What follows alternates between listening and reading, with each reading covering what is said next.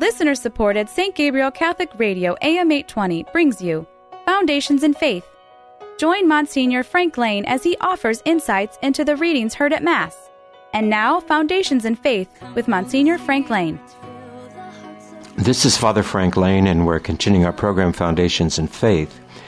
Today we're going to look at the Gospel of John, chapter 10, verses 27 to 30. It's a very short Gospel, but within it contains a great deal that I think is helpful to us, both in our reflections and in our spiritual life, and in our grasp and appreciation of the Word of God. And the Gospel begins with Jesus speaking to the disciples, and he goes back, and in this speaking to the disciples, he goes back and pulls the image of the Good Shepherd back into the present again. The sheep that belong to me listen to my voice, he said. Now this, first of all, to belong to Christ means that we do listen to Jesus. And this is really disconcerting in many, many sorts of ways. Because there are many who identify them with the people of God, with the disciples of the Lord, who in some ways don't accept what he says and think that, since we're more sophisticated than anyone has ever been before, that we kind of have a right to reinterpret the Lord, contrary to what he intended, and to dismiss some. I can't get off my mind that there is a leading Catholic theologian in the West who says that we don't have to listen to Jesus on the idea of divorce because it's too harsh, and so we can back away from that. Well, I'm not sure that we can. I'm not sure that we're supposed to. I'm not sure that the directness and the forthrightness of Jesus in these things is not speaking to a humanity for all the ages. We certainly know that our society is socially more complex probably than it's ever been before. We have a very hard time with strict separations of groups of people and so forth, and especially in this day and age, when there is the movement to say, well, diversity is mixing things up is the best possible of all things. And whether that's true or whether that's not true is irrelevant, but the fact of the matter is that that's the world we live in. So can we then hear the voice of the Lord in the modern world, or must we filter it through our own behavioral norms and our own sociological situations? I think that certainly we have to interpret it in every age, but without losing the sense of what was said in the first place.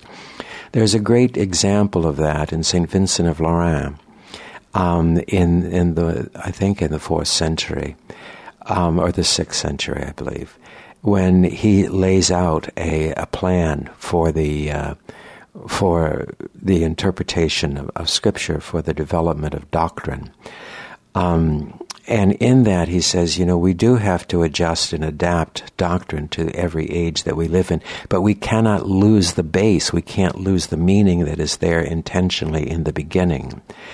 And so I think that certainly in the Catholic Church, as far as divorce is concerned, we've faced the fact that some marriages are just not sustainable and not tenable and probably never should have happened in the first place.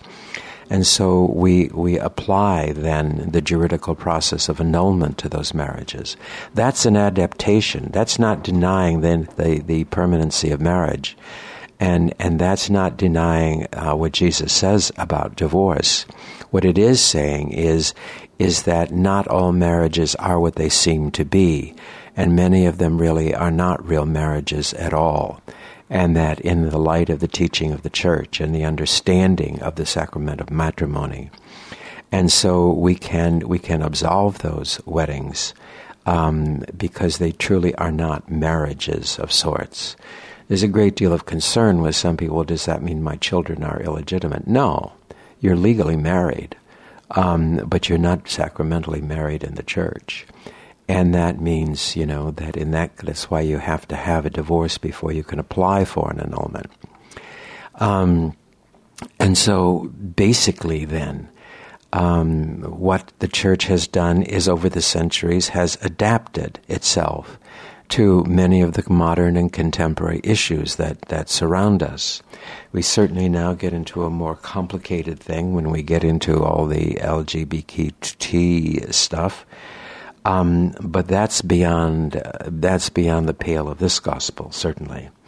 But the idea somehow that the sheep that belong to me listen to my voice, what about the great theologians who do not listen to the voice of the Lord, who, as this one who says we don't have to pay attention to what Jesus says because it's too harsh, that's problematic. And it's problematic, certainly we know, in the German Synod today, that, since there were flaws in the old system, we have to create a new one from scratch. And that comes from a certain, it's a complicated historical phenomenon, because during the First World War, one of the horrifying things for us is not just the millions and millions of people that were killed, but that every combatant, with the exception of the Ottoman Empire, were Christians. And that there therefore became a lack of confidence and trust in Christianity to kind of guide and help the human spirit to navigate the difficult and contentious times of their age. And then when the Second World War came, once again, certainly the European war, the Nazis very deliberately left Christianity and took up, a religion of the occult in certain ways.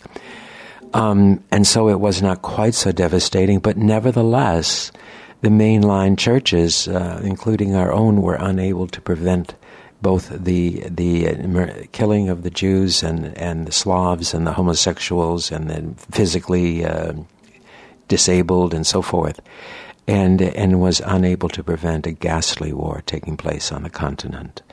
And so there is then, in Central Europe especially, in Germany, a sense of mistrust and a sense of suspicion about the Catholic Church. And with this loss of confidence in its ability to really change the world in such a way as it should change the world, they have then kind of accrued unto themselves, we can do it better than the Lord. And I think that there's another thing that we can think of too, and that is the church did disappoint in the First World War and in the Second World War. The great Catholic power in the First World War, Austria-Hungary under Emperor Karl I, tried very hard to broker a peace, and all turned on him as a traitor, called him a traitor, because there was no desire for peace. And how can a whole conglomerate of Christian nations have no desire for peace? Some of it is propaganda, some of it is brainwashing, some of it is indoctrination, all of that kind of thing. But still, it's in the minds of people that we should have been able to stop it. On the other hand, Peter tried to stop Jesus from suffering and dying and going through a violent end. And Jesus turned on him. The world crucified Jesus because they were disappointed in him, because he did not fulfill the messianic expectation. And so too are many of the peoples, therefore, who experienced both world wars directly. Many of them also were disappointed in the church because it was not a messianic church after all. It was a church of the here and the now. It was a church of the earth. It was a church of every single human person who belonged to it. And therefore it was filled with faults and with failures, exactly as it is today. Many people leave the church because they're disappointed in the church, because it has not been that ancient messianic fulfillment of the messianic promise. But that's the same reason that they killed Jesus, because he didn't meet their expectations as a messianic healer of all wounds and the one who eliminates all evil in the world. So there's a comparison between the suffering of the church in the modern age and the disappointment, the suffering of Jesus in the first century. For just as the world turned on him because he was not what they wanted him to be, so the world has turned on the church because it did not turn out to be what they wanted it to be. So, the sheep that belong to me listen to my voice. You cut through all of that. You cut through all of that stuff. And we listen, we follow the word of the Lord. We don't do it necessarily in a mean and aggressive sort of way, but we also are not swayed by the John Spongs and the German synods of our age and of our world. For the Lord is still Lord, and His word is still the word. And in this being the case, then we listen to the Lord, and that means we belong to Him. I know them and they follow me. Those of us who allow ourselves to be known by the Lord in a cooperative sort of way where we open our hearts and our souls to the Lord, we do follow Him and we do listen to His word and we do take it seriously and we do understand the ambiguities and we do understand the problematic of it all. But we also know that God is God and His words are not to become dismissed because they don't meet the human sociological and political standards of today. I give them eternal life, and they will never be lost.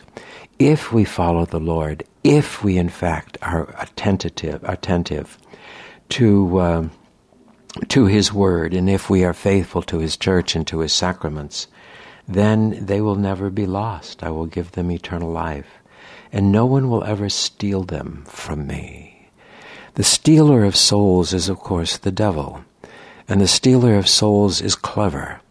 And the stealer of souls is very active in the world and always has been very active in the world. Plays on all of our weaknesses. Are we insecure? Then they make us feel unworthy of God's love and unworthy of other human beings' love. It makes us then, therefore, a kind of a sad and depressed human person. Because we can't keep up with our neighbors. We can't somehow or other feel accepted and loved even by God. That's a trick of the devil, and that's the way to keep us separated from Christ. Oh Lord, I am not worthy. Yeah, we're not worthy, but we are loved nonetheless. And so it doesn't mean that we have to reach perfection in order for ourselves to be loved by God and to be included among His people.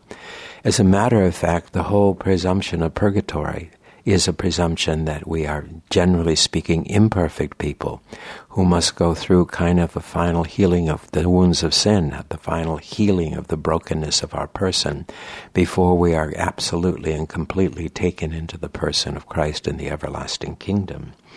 So, the devil also uses in many things. I can't do this when maybe we could. Or the devil also affects in many ways stealing the people from God. Only if we don't listen to His voice. Only if we become like Catholics for free choice or something like that. When in fact, you take away the Word of God from the soul, the heart of the people. And in so doing, you basically reject the Lord Jesus for who He is and reconstruct Him for who we want Him to be. That's exactly what Peter tried to do when Jesus turned on him, and that's why he said, "Begone, Satan." Because this is Satan's ploy. Oh, no, it shouldn't be like this. It should be like this. And convicted as we become that it should become like this, then it leads us into disobedience to the Lord, into closing down our openness to His Word and to His presence.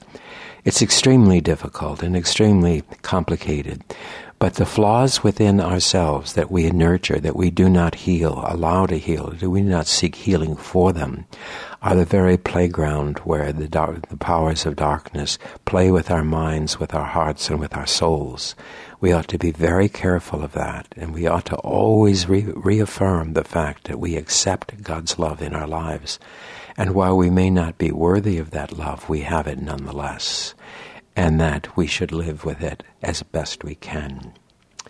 Then Jesus says, the Father who gave the sheep to me, is greater than anyone. And this becomes, a problematic text, because before it said greater than anyone, it ceased to say greater than I. And that then challenged our understanding of the Trinity. So the translation then became anyone. And the Father is greater than anyone. St. Bonaventure says the Father has priority over the Son because of the Father is origin, and origin has priority over emanation. But it doesn't mean that they are not equal, and it doesn't mean that the Son is not the perfect image of the Father, and that the Son is not an emanation of the Father, and that the Son is not therefore. In fact, as I saw a famous painting, not a famous painting, but a painting not so long ago of the Trinity, and it shows two identical men with the dove between them, and that's kind of a. I mean, it gets the point. Yeah, the Son is the perfect image of the Father. It's just kind of, not quite sure what to make of that, I guess. But it does make a point, and it is kind of therefore a valuable glimpse as we ponder this relationship between the Father and the Son. For the Father, as the argument goes, the Father cannot love anyone completely that is not a reflection of himself, for he is perfection, and he is love. God is love, John says. And so the perfect emanation of Christ is of the Father is the Son. And it is the Son, therefore, who emanates creation, who puts us in that kind of same relation, not same, but in that relationship with Him that He has with the Father. That our goal, therefore, through the sacraments of the Church, is to become joined with Him as one, as He is joined with the Father as one. And it's in Him, in that joining in Him, that we speak of eternal life. We have a tendency, I suppose, to think of it as a great summer festival or something, with everybody we ever knew and liked there and the people we didn't like not there. That's not really doesn't really fit in with the scriptural understanding of paradise or the scriptural understanding of eternal life or the kingdom of God. So therefore, what Jesus is saying in this gospel, I have these sheep because the Father gave them to me. And we see this again in John, in the chapter that is, the Father has sent me, so I send you. So there is this symbiotic relationship between the church, the disciples, and Jesus. And that it is our task, therefore. There's a great distinction, I think, and Dr. John Haas made this distinction at a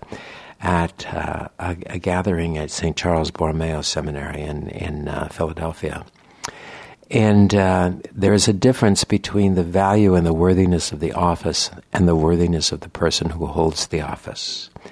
And so here too, our office is discipleship. Our worthiness, that's the challenge of the Christian life.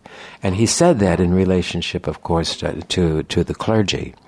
But while we have the priesthood of Jesus Christ, and that is in and of itself, therefore, a sense of perfection, we are challenged to grow into that perfection and to grow into conformity with the office that we hold. And it's the same way with married couples, Their marriage has to begin to reflect the ideal of the sacrament of marriage as the years go on. That's their task. That's how they live their Christian life. So that we have this then, no one can steal them from the Father. So the Father has given us the strength and the grace and the so forth to be able to listen to the voice of the Lord. To be able to listen enough and care enough to be able to follow Him, to get over our own human pride, our own human disappointment, all human expectations, and let God lead time into its ultimate destiny, and not in any way keep us in any way from drifting away, being stolen through Satan playing with our weaknesses and destroying within us the confidence of God's love for us. And then he said, no one can steal them from the Father, for the Father and I are one. And here we come into the great Trinitarian mystery. And it's an important mystery, and it's one that we have to... I know one time I read a hierarch of the church saying, I don't know why we have to have the Trinity. It's just too complicated. And because if you don't have the Trinity, basically what happens is you end up an Arian. You end up the person who doesn't believe in the divinity of Christ. And this was a great crisis in the church and in the world, because from the days of Nicaea on, the Council of Nicaea in 325 on, until the baptism of Clovis around 500, so that's about 200 years, the dominant form of Christianity north of the Rhine and the Danube, or east of the Rhine and north of the Danube, was Arianism. And Arianism was a heresy that was brought up at the Council of Nicaea. St. Athanasius fought boldly against it and triumphed. But basically what Arius was saying is that Jesus is not God. That, in a way, I like to compare it in a way to our modern idea of Superman. He comes from somewhere else. He's got a superpower. He's able to leap tall buildings in a single bound and everything. But he's still human in some way, shape, or form. And that's it. And without being a god. And that's kind of what Arianism is. It's kind of the religion of a Superman. Of someone who has all sorts of extraordinary powers and all sorts of closeness to God himself, but himself is not God. And that's exactly where we get when we deny the Trinity, when we say the Trinity is irrelevant. If the Trinity is irrelevant, then who is Jesus? We can't get back to the divinity of Jesus without the Trinity. And so that's why when Jesus says the Father and I are one, it's a Trinitarian proclamation that we have an opportunity to look into. It's an interesting and an important kind of observation and insight, because what it does is it tells us something about our own destiny. And it tells us something about, when Protestantism came along in the Reformation, they took all of Catholic theology, and instead of doing it as a church, as an ecclesial, as a communal theology, they did it individually. And they applied it all only to the individual and not to the church, not to the community. And the result of it was, of course, is that they got themselves into all sorts of issues with predestination and all of that kind of thing. And they said, well, Augustine says we're predestined. Paul says we're predestined. Yes, we are. But we're predestined in this particular way. When Jesus and us are one, then we share his predestination to eternal life, and to eternal life in and with the Father. So our predestination is not personal. Our predestination comes from our adherence to the church and our inclusion into the body of Christ through the sacramental life of the church. And yet you take that away, and then what you have is kind of a foreign God who kind of zaps us to save us and all of this kind of thing, which is kind of not very helpful and not very hopeful, very honestly, which is the reason why many of the mainline Protestant denominations actually have drifted away from their original theological positions. And for many of them have turned more toward the contemporary thought and sociology and so forth. And I'm not saying all of them have, and I'm not saying all of them will, but I'm saying it is a trend, and it is a noticeable and a discernible trend within the society in which we live. If the Father and I are one, Jesus says, and then he says, as the Father has sent me, I send you, then us and Jesus are one. This is the whole meaning of the Eucharist. And so basically, in some ways, this little short gospel about the sheep belonging to him and following him and listening to his voice, and that the Father's role in our salvation, and the Father's grasp on those who turn to him, And then Jesus says the Father and I are one is a very complicated gospel, and not complicated but intricate, I think we should say. For he goes from us back to the Father in the course of this little short paragraph of the gospel. And in going back to the Father, then he reveals to us the relationship that he also will have with us. If he is the perfect image of the Father because the Father emanated him, then he emanated us as well. And we are called to become the perfect image of the Christ. That's what baptism and Eucharist and reconciliation and so forth are all about. That's what the sacraments are all about, to interiorly reconstruct our souls to where we as human persons are as reflective of the incarnate Christ as it humanly possible to be. And in so doing, become one with him, for where we are, then he is there as well. And how we witness to him and how we explain him with our lives becomes extremely important in our own eternal salvation. But it is and I think again of the great line of St. Claude Colombière, saying, that we should cling so closely to Jesus Christ, and this means in our behavior and our desire in every way, listening to his word, following him, and so forth. We should cling so tightly to Jesus Christ that were he to send us to hell, he would be obliged to accompany us. There's certainly a twist of humor in Claude's understanding of that, but think about it. It's if we are that close, if we are that incorporated into the Christ, then no one can steal us from him. Foundations in Faith is a production of listener-supported St. Gabriel Catholic Radio AM 820. Archives of Foundations in Faith are available at stgabrielradio.com.